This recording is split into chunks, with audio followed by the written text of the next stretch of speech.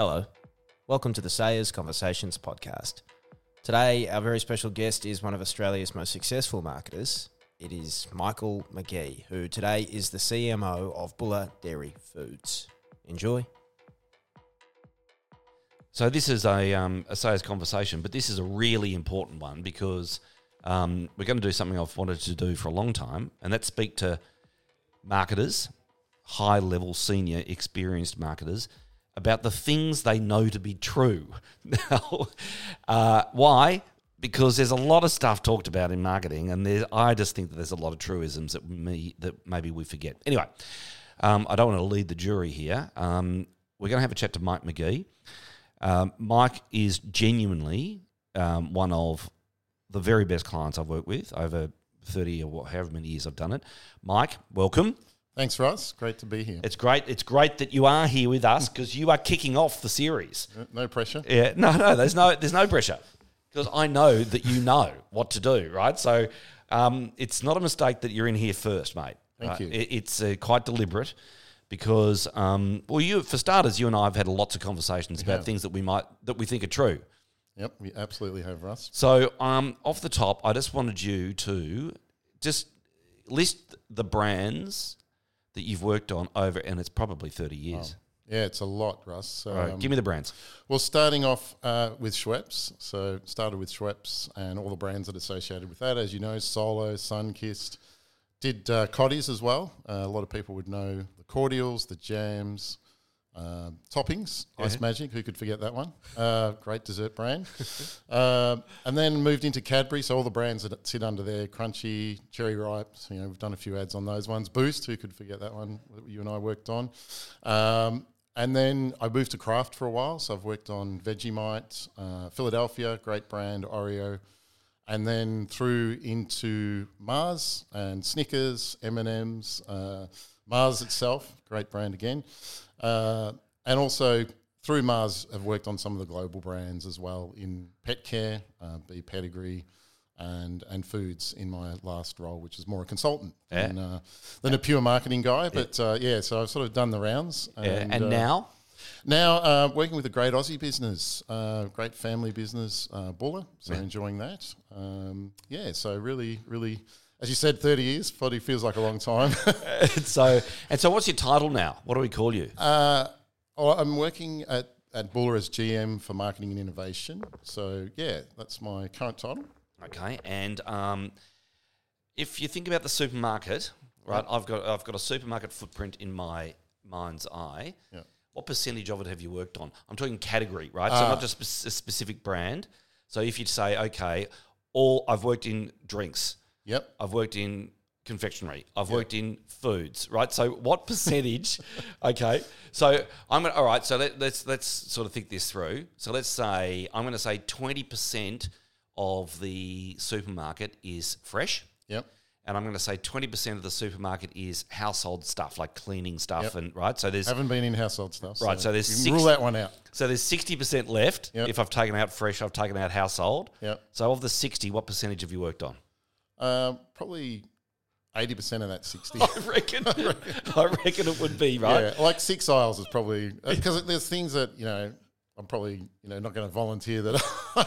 But let's say salad dressings was one. So there's a lot of hidden ones there too. But so I've done a lot of stuff in beverages, in food, confectionery, coffee. At one stage, we had Maxwell House, which is a big American brand, but owned by Cotties for a while. And I think went back to Kraft at some stage as well. So look, a lot of different categories. All of them have their own little intricacies, but you could all say it's under that FMCG family. So 80% of the 60% left over, that's 48. So let's call it half of the supermarket you've worked on, right? Yep. So you know a lot about consumer behaviour. Yep. You know a lot about, I also think you know a lot about price. Yep. So got to be careful what we say about price. Great. So give it to me. Price. I mean, that's the value that you extract for your brand at the end of the day. So I think that's really what you're trying to do is to find that happy medium between what consumers are willing to pay, but obviously what you have to consider your costs and what you get out of the bargain as well. So I think it's not a mystery, but it's one that you've got to do some work on, and it's probably one that a lot of people don't do enough work on, I would say. Right. So this is something I was going to ask you at the end, but I'll just go to it right now. Is ultimately all marketing about price? I think it's about go-to-market. For me, it's about that whole stream of creating value from conception to getting a product onto the market or a service. It's that whole value chain, I think, and it's thinking about that. I mean, you could go into marketing and be working on existing brands, or you could do a startup. But whatever it is, you're looking at the whole value chain from conception to execution into store or whatever route to market that you're going through. That's where I think you really need to look at each part of that value chain and see what you need to do. Because, again, it could be, you could be looking at your costs in terms of a distribution model. And I think marketers need to get into that conversation just as much as, there's a lot of glamorous stuff you can do in marketing, but there's a lot of 1%ers. And marketing it's very much a mathematical game as well, because and this probably jumps into one of your truisms, but if you think about it, a lot of people don't think about your brand. So they're just buying it once a year, but you have to get that once a year buyer. And so how are you going to go and get that once a year buyer? They're not necessarily the person that's attracted to your advertising or your new products. They just happen to be walking past a display and in a momentary thing decided to buy it, but you still have to think about those 1%ers. So those maths, I think, are just as important as, and we'll probably get into it, but appreciation of a big creative idea, which is another skill. But I think marketing is a lot about maths, but it's thinking about that whole value chain of how do I go to market and therefore think about, your price is your end point, and I think that's where you extract the value. Right. And but you've got to do a lot of work up to that point to get there. I suppose that's why I get to the point where it's ultimately it is about price, because all the work you've done, it all comes to the point where the consumer says, yes, I'll have that for $48.50 or whatever it is. Absolutely. And you've got competitors there as well, so you've got to look at what's happening in that market space as well. So when we go, let's get right back to the textbook. Yep. So my observation is that the word marketing actually just means advertising, when in fact you and I know that's not the case. No, it's a lot more to marketing than advertising. And even things like portfolio, looking at how many products can you actually hold before you start duplicating yourself. And then what's the efficiency of that? And then how does that roll up into a P&L, right? Because, again, marketers have to show that they can own the P&L, because if you want to sit at a boardroom table one day and talk about value, then you have to show that you understand the drivers of value. And I think that's where a lot of marketers, and there's a lot of good ones out there that are already doing that. But it is, I think marketing has become confused with advertising, and even more recently with execution and digital campaigns and those types of things, which are of course important. But at the end of the day, they're part of a much bigger equation that's about driving value for your brand, value for your shareholders. And that's where, I'd like to see credibility of marketing right up there to be in the boardroom and to talk about the numbers and what we're actually driving for in terms of value. So is it any more complex than just going back to the 4 Ps? Probably not, Russ. I think it's a good place to start because, again, it prompts you to think about something. It prompts you to think about your distribution. There are different routes to market. You could be looking at the costs of your distributor model. You might have to push that out to somebody else if that makes more sense. And you've also got to be thinking about your competition and your channels. And, a lot of people were probably caught by surprise when, e-commerce really started to take off, particularly through COVID, that they were in categories that people could readily buy through that platform and perhaps bypass, some of the traditional channels. And therefore, what's your offer there? And are you optimizing SEO, all those types of things? So, the 4 Ps is always a good place to start because it prompts you into that. Am I covering the things that I need to cover? And what's my value chain? And that's why when we talk to price, if people aren't thinking about price, then they're leaving value on the table. And that's something that we definitely don't want to be doing as marketers. Right. Again, it undermines our credibility. So a great conversation I had with you not that long ago, maybe 5 years ago, you were talking to me about, back to basics and the importance of demography. Yeah. Right. So just give us the Mike Magee version of what demography means to a marketer. I think it's really de-averaging your data and not doing things that you really need to get behind some of the data. And this is where, it's funny, I wasn't going to say this now, but, when you asked me to come onto this podcast, I was like, what the hell am I going to say? And I saw a quote. The first thing I saw I just opened a newspaper and I saw this quote and I thought, oh, this will sound smart. It's from Dante. Not that I read Dante, but the Dante's rough. Yeah, Freddie gives Dante a go.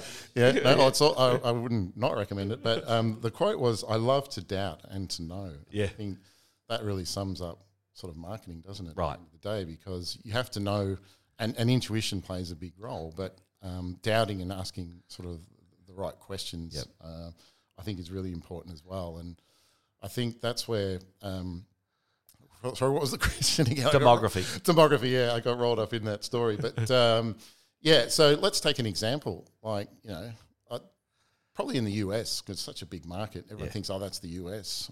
But when you sort of get underneath the US, it's a funny market because in the South, the population growth there is enormous. It's like 8 to 9% in some places, and that's driving discount retailing, right? And that's growing at 10 to 20%.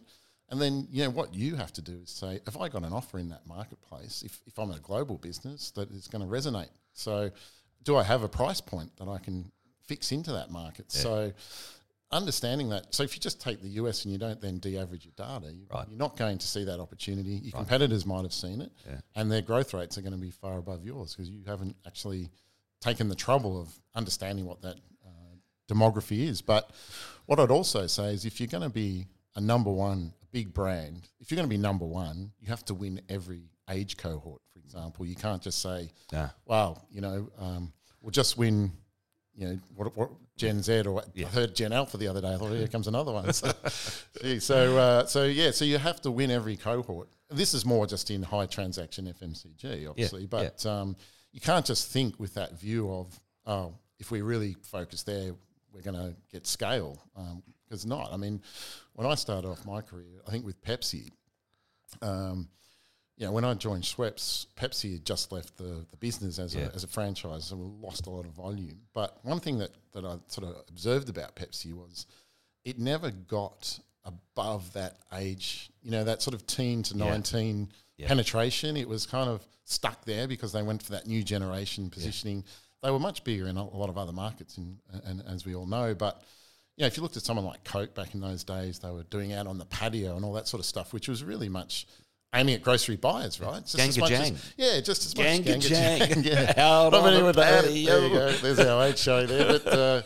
But it was like, you could see this multiple generation positioning that they were trying to do, and that was to sell their larger packs in grocery. They were still doing a lot of the more universal advertising around youth and being on the beach and all that sort of stuff. But they understood that you had to carry your penetration across every cohort. And I think that's where a lot of marketers probably don't get that right. Because, again, it goes back to what I was saying before, which is there are a lot of people, and this is another truism, they don't think about your brand. They might buy it once a year. They're not in love with it as much as you are. Yeah. So, therefore, if that's the case, how do you think, if you don't think like that, if you think that they love your brand, you're going to do a lot of different things, but you're not going to think about catching that one person that buys it once a year. At that one time. Yeah, and that's about researching your perfect store. It's about researching, okay, where do I really want my points of interruption in store so that if that person does go by, I know from fact they're actually going to, I'm more likely to pick it up there than somewhere else. Yeah. And what I like then is that you use the word I know from, it's fact. Yeah. Right? It's fact. So one of the things that I also noticed about you is that you work hard to ensure that there is fact. Correct. Absolutely, Russ. And you'd know that, I think, from our past. I think it's really important to use research, but not overuse it. And I think that's where the key is. So where do you find that beautiful sweet spot between understanding something that's going to make a difference to building your brand, but also knowing that there are some unknowns, but you know them internally, because this is part of the knowing the intuition and sort of really understanding that there are some big creative ideas out there that if you don't grab them, they're like great songs, they come from the ether, and if you don't grab them, you're not going to be able to, and that's where the value lies. We talked about price. Sometimes if you build in the investment, what you get more for that investment on a big idea, that sort of unintended fame is going to drive a lot of value back into that brand. Yeah. Okay, so let's get into ideas, given that you've led us there. So selling an idea internally. Yeah. I help me.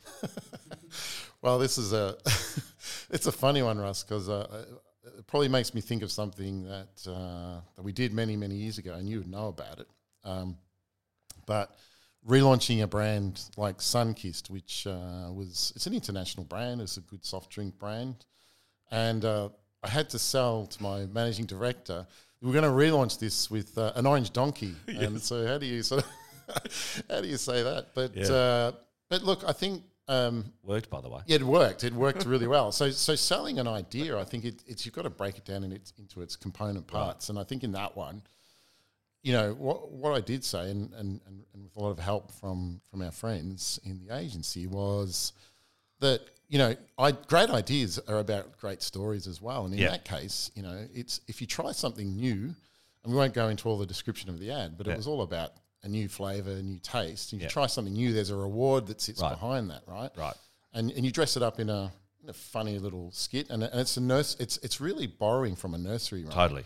And nursery rhymes are very powerful stories. They're almost like software you load up into somebody's head, and that's incredibly powerful way of linking your offer into that. So why wouldn't you try it, right? Well, this is one of the other things which, you know, a truism, Mike, that there are words in marketing that just work.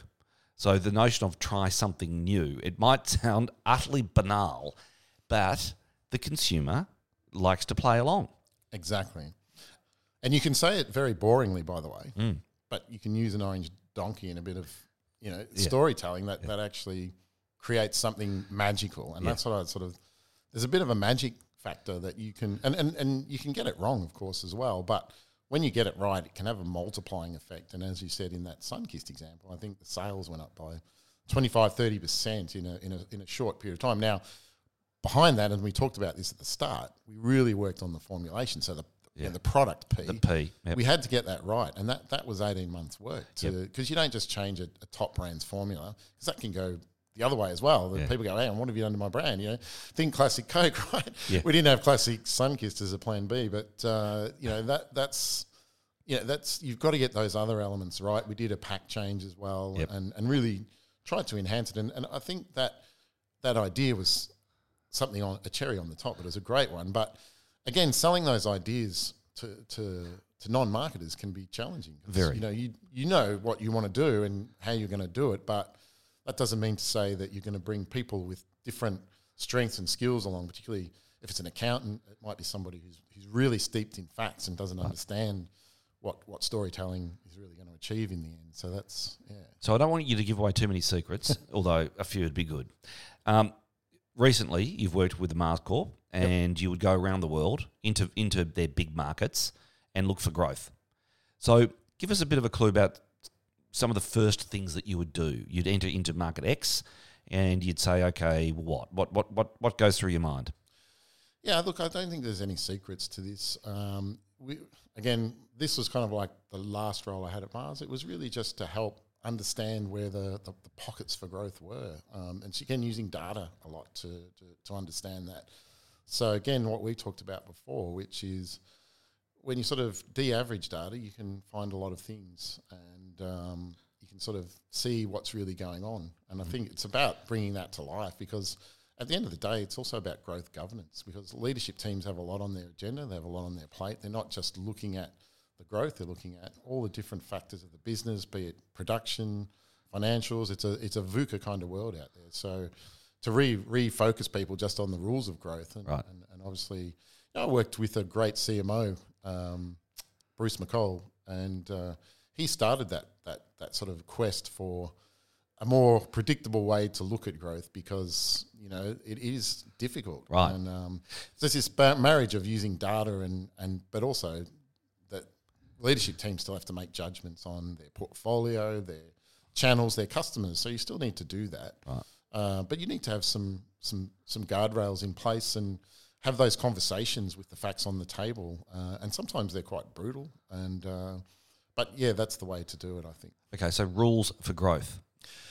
I think knowing your growth model, I think that's one of the most important things. So what's that mean? Well, what's happening in the marketplace? You know, how is growth derived? Is it a mature market? And this is work that's been around for a long time. It's no secret.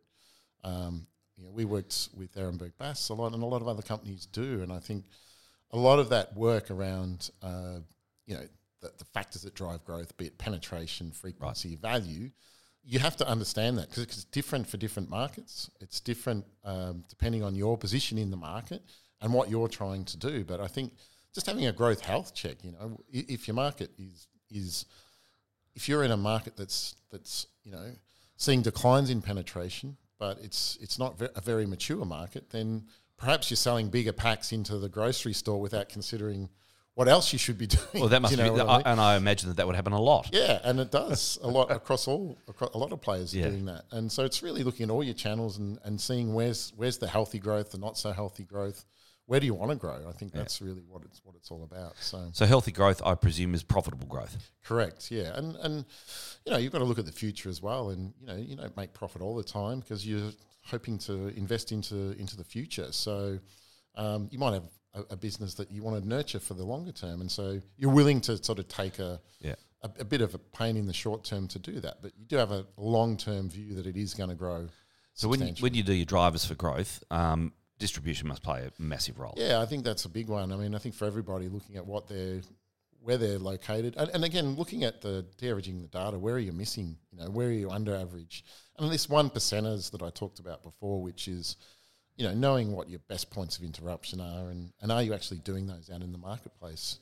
Do you have a range that's too duplicative? Mm-hmm. Those types of questions you need to ask because, again, you can put your resources against things that are not necessarily going to drive you the best outcome. How do you determine let's call it a marketing fad? How do you determine fad versus what you know to be true? Yeah, I mean, that's a really good question, and that's probably one of the hardest questions. And I think what you've got to do is really think about I think with brands, and this is another truism, you've got to stand for something, right? Yep. Or you're going to fall for anything. And therefore, do your tactics marry back to a central idea about what the brand is really all about? Right. Even if you go back years when I was working in soft drinks, a brand like Solo is like, that's still relevant today. Light on the fizz so you can slam it down fast. So what are you doing that really, if you were doing that today, how would that look in a brand positioning? And then how does it marry to all the different ideas that you're doing? So one filter would be, is it really building to conversion? Are you selling something by doing something? Because a lot of people are obsessed with getting followers on social media. Of course, that's nice to have. But, yes. 1 million followers in the US, for example, when it's 330 million people, that's kind of small potatoes, isn't it, at the end of the day? So what is it that is helping you convert to sales? Because, look, that's not to say you don't do certain little things that are one-offs or whatever, but I think that can become an obsession where you're starting to invest a lot of money into those things, and that's not necessarily going to get you conversion to your brand, which then is sales at the end of the day. The just noticeable difference. Yep. Is this an active tool in the Magee kit bag? I think it is, and I mentioned before, one of the things that's a threat with products is, you could change something, and it could backfire on you. I think there was a big classic case years ago in the US when Tropicana changed its, not by a lot, but by enough to sort of decimate the sales by I'm sure a few people lost their jobs over that one. But, so there's definitely, I mean, one of the key things about what we talked about before around facts is, you want someone to spend a certain amount of time in front of the shelf before they find you, and that's the smallest amount of time possible. So, again, you want to be hooking into what we would, you'd call what Ehrenberg Bass calls distinctive memory structures, because those things do make a difference. Right. And if you're not, if you make it hard for people to find you, it'll be hard, and you will lose sales. So I think an obsession with packaging, it can be really damaging. And I think the other flip side of that is where people are trying to take cost out of product, I think that can be a real danger, because if you do go over that just noticeable difference, you can see big fallaways in sales, and that's really what you don't want. And I assume the core driver behind Weber's Law, or just noticeable difference, the core driver is getting cost out. It could be improvement. So we mentioned that example before, when you're trying to improve a formulation, because people will, again, if you're not the market leader, you're more of a market challenger. Improvement can be a genuine way of creating new sales. Right. I think if you've got a really big brand and you're market leader, you've got to be very careful about that. So, for example, if you're changing the taste of Cadbury Dairy Milk, you'd want to be bloody sure that's going to work, right? I did pitch many years ago, it should be a glass and a half of A2 milk. I did. Probably a good idea, right? Thank you, Michael. It wasn't considered a good idea at the time, but I think it probably was quite a good idea. Yeah, not bad. Well, certainly a different differentiation. You can always go back to normal milk again if it doesn't work. But exactly. So tell me, look, stuff that hasn't gone according to plan. I mean, obviously we can learn some things. So have you got any thoughts on that? Well, I think this is a really important one, because, again, playing by the rules of the game, I think, is another truism. Yeah. The first thing I was asked to launch in my career was a clear cola without caffeine. Yes. And that's like launching, I'd say that's like launching a clear whiskey without alcohol. So what have you got at the end of the day but paint stripper? But so it's also knowing that that's really not something that you want to be doing. And I think that's as much as your truism. And I'll give you a flip side example of that. So, that was obviously not successful, because soft drinks with colour and flavour make a big difference, and people want caffeine. I mean, that's why it's in there at the end of the day, because it gives you a bit of a buzz. But at the same time, we were sort of scratching around, because I said at the start, we lost the Pepsi franchises, so we had big gaps in the volume for the factory and therefore how to drive revenue. And we were looking around at, what could we launch? And you sort of look at traditional old-style lemonades with real lemons. In fact, some kids tried to sell us that yesterday as we were walking around the street, walking the dogs, and everyone loves that, right? So, and creamy soda, when you're growing up and you have these beautiful traditional soft drinks. So we sort of looked at a few of those and put those out there in the market at a premium price. So that was something that really worked. And it's actually still out there today. I saw it in the fridge the other day. So, that was one that did sort of follow a lot more on the rules of the game. So the learning was, don't just follow the rules of the game, and it's a much easier win, right? Yeah. But you still need to try things along the way. You should never penalise someone for trying something, as long as it doesn't bring the place down. But there are certain rules. I remember discovering a rule with you on coddies. And we had what we thought was, I certainly thought it was a terrific idea. I think you did. And it was a fellow who was in a Coddies branded aeroplane, biplane. It was during a drought. So you had the drought-stricken red dirt of Australia, and people, wandering around saying, where's my next drink coming from? And an aeroplane flew over and seeded the clouds with Coddies. Yep. And then it rained. The research said, no. Imagine how sticky that would be. Yeah. Right? And so from that point on, I've always thought, no, that's actually fair enough from the consumer. Yeah. There are ideas that they'll buy, and then there are ideas that they just think, no, that's actually stupid.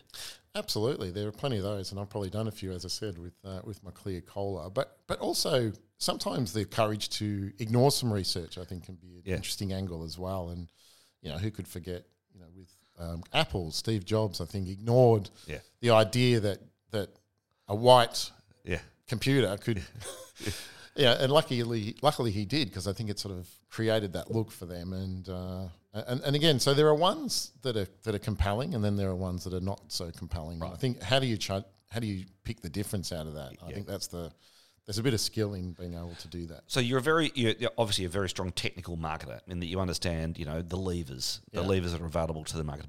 But I also think you're a terrific brand person.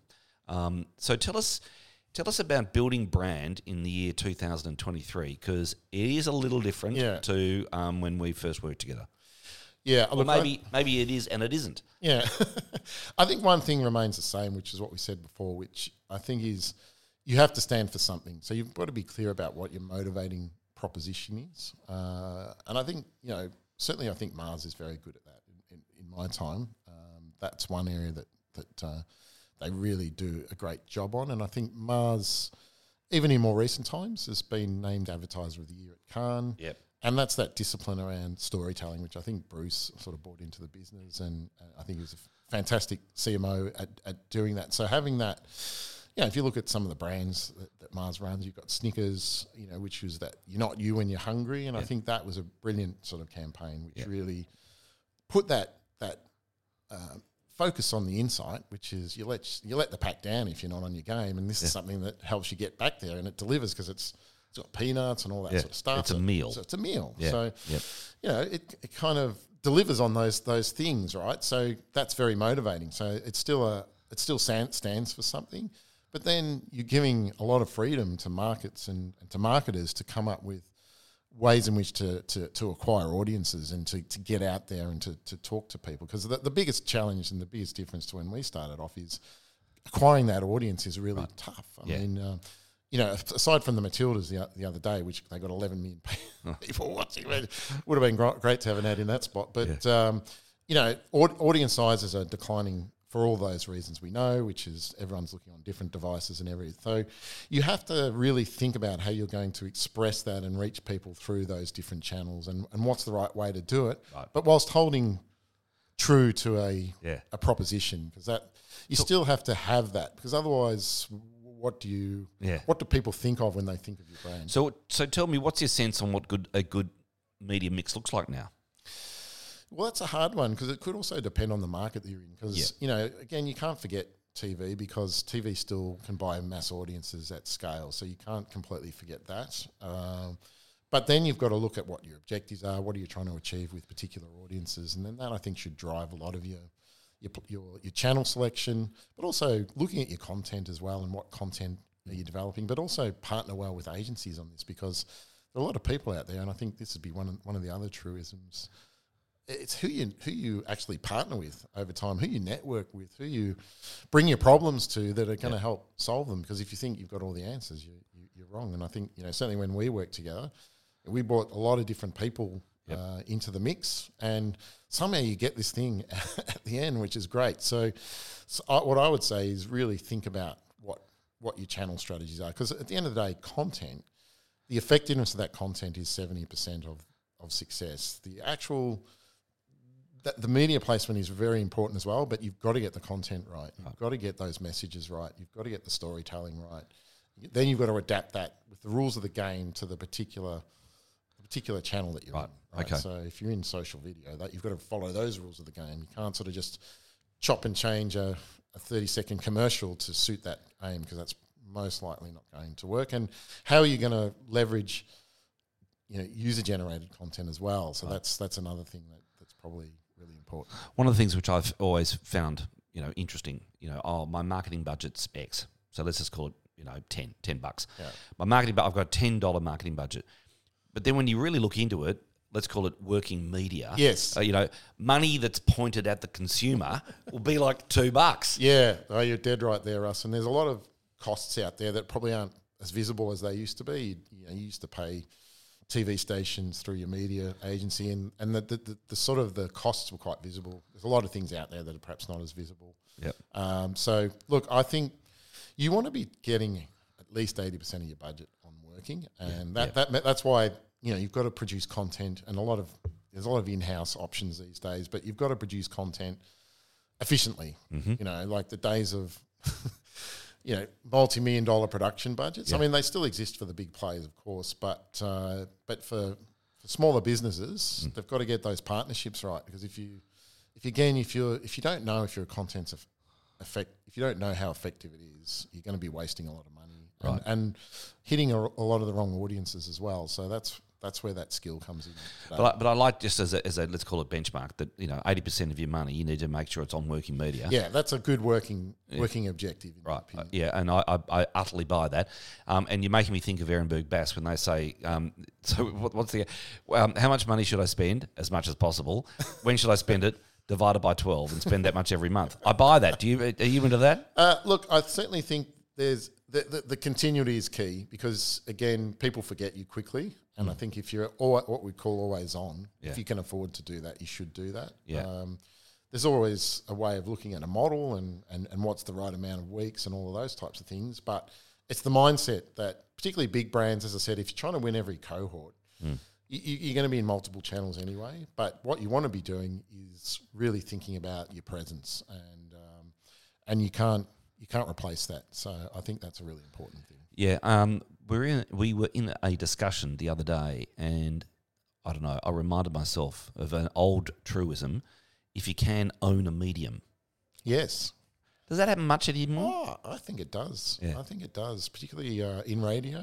I mean, you're a radio man, you know that for yourself. But whenever I'm listening, and I make no comment on the creative, but whenever I'm listening, I don't listen to a lot of radio, but I listen to Saturday Footy, right? A lot of people do. And this Food Works, it's like everywhere, right? I can't get it out of my head, that whistly song, right? Now, how effective is that? I don't know, but there's clearly attempting to spend most of their money against that channel, which could really be effective. Yes. There's been a lot of examples of that. I think radio is probably an underestimated medium, because you do have ways in which you can influence memory structure through songs, tunes, all that sort of stuff. Anything that surprised you recently? I think, well, certainly in, I obviously work in FMCG. It's not a surprise. It's probably predictable. But I think businesses like Aldi and how quickly they've come on and really made a name for themselves in retailing, because it's a hard market to break into. Obviously, Australia, you've got Coles and Woolies, they're big retailers, and Aldi is in there. Right? Yes. So they've carved out. Yeah, they've done really well, and they're cutting edge. I think some of their marketing is really good. Yeah. Their current advertising, good, different, very good, and it acknowledges a real insight, which is not, just come to us first, because that's where you'll get your bargain, and then go, if you've got something special that we don't carry, go somewhere else. I mean, it just acknowledges a truth, which I think is quite powerful. Don't you love the simplicity of it? You would probably write a book and call it Powerful Simplicity. Yeah, but that's sort of what they've done, isn't it? It is. Yeah, it's amazing. I think it's a great case study, Mike. That one. It is. I think, as the years go on, and look, the Coles and Woolies of the world will fight back for sure. There's no question about that. But it's an interesting, way that you really have to understand your audience. Yeah. And I think this is one of the other truisms that we haven't touched on yet. But we're not our audience. That's a reality. You really got to think that you're not necessarily the people who buy your product. And that was sort of driven home to me working on Cadbury. And one day, I think, an example of that, we took the creative team out to Chadstone Shopping Centre to brief them for this campaign, which ended up being Wouldn't It Be Nice? And it was just to say, look, we took them to watch Shrek and say, that's what you want people to feel like after they see your advertising and your campaigns, because that's what endears people to the way you tell stories. And then in the end, we got that because we got an ad that used animation, which was your risk, because Cadbury Dairy Milk had never done that. But at the same time, this beautiful storytelling. I mean, who wouldn't react to... So why would they stop doing that campaign? Well, that's a long time ago. But I'm actually serious in that, for me, so many marketers move on. Yeah, that was my other truism. Yeah, when they shouldn't move on. Exactly. We move on a lot quicker than consumers do, right? Right. And there are cases where ads could easily go through 20,000 tarps and not even wear out. I mean, that's a fact. That's a reality. So marketers obviously want to make a name for themselves, and that's fine. But at the end of the day... Not really. It's not really fine. No, it's not. But one thing I would say is that campaign, again, you go to that knowing what's a big idea. Someone comes into your office and the first thing they say is, wouldn't it be nice if the world was Cadbury? You can surf inside a chocolate tube, and you go, my God. Yeah. You've nailed that to the Beach Boys, right? Yeah. And you go, that is amazing. Yes. And that's where that sort of knowledge of how do you turn that into something that's an 8 to 10 year. It's a tragedy, isn't it? It's tragic how you're making me think of Cadbury Favourites. The thing to bring when you're asked not to bring a thing. That's right. Why would you not be running that now? Well, you probably could, and that's the thing. I certainly don't speak for who's working at Cadbury now, but I mean, look, there are definitely enduring ideas which last the test of time, and certainly look, in those days, claymation was not the art that it probably is today, and sometimes the chocolate looked a bit like paint, so you've got your heart in your mouth about whether that's going to work. But at the end of the day, it's what sits behind it. I mean, just a little detail like a postman delivering your chocolate, because posties are believe it or not, they're one of the most trusted people out there. Yeah, it was cute. It was cute and endearing and part of the vernacular. We'd have to put that in your top 3. Oh, definitely. Yeah. And globally, you've worked on a lot of stuff around the world. So give us your top 3. So we're going to say that's in your top 3, in no order. Well, I would say, look, I certainly worked on the Snickers campaign, but I wasn't at the start there. But we did an ad with Mr. Bean, which I thought which was awesome. Very good.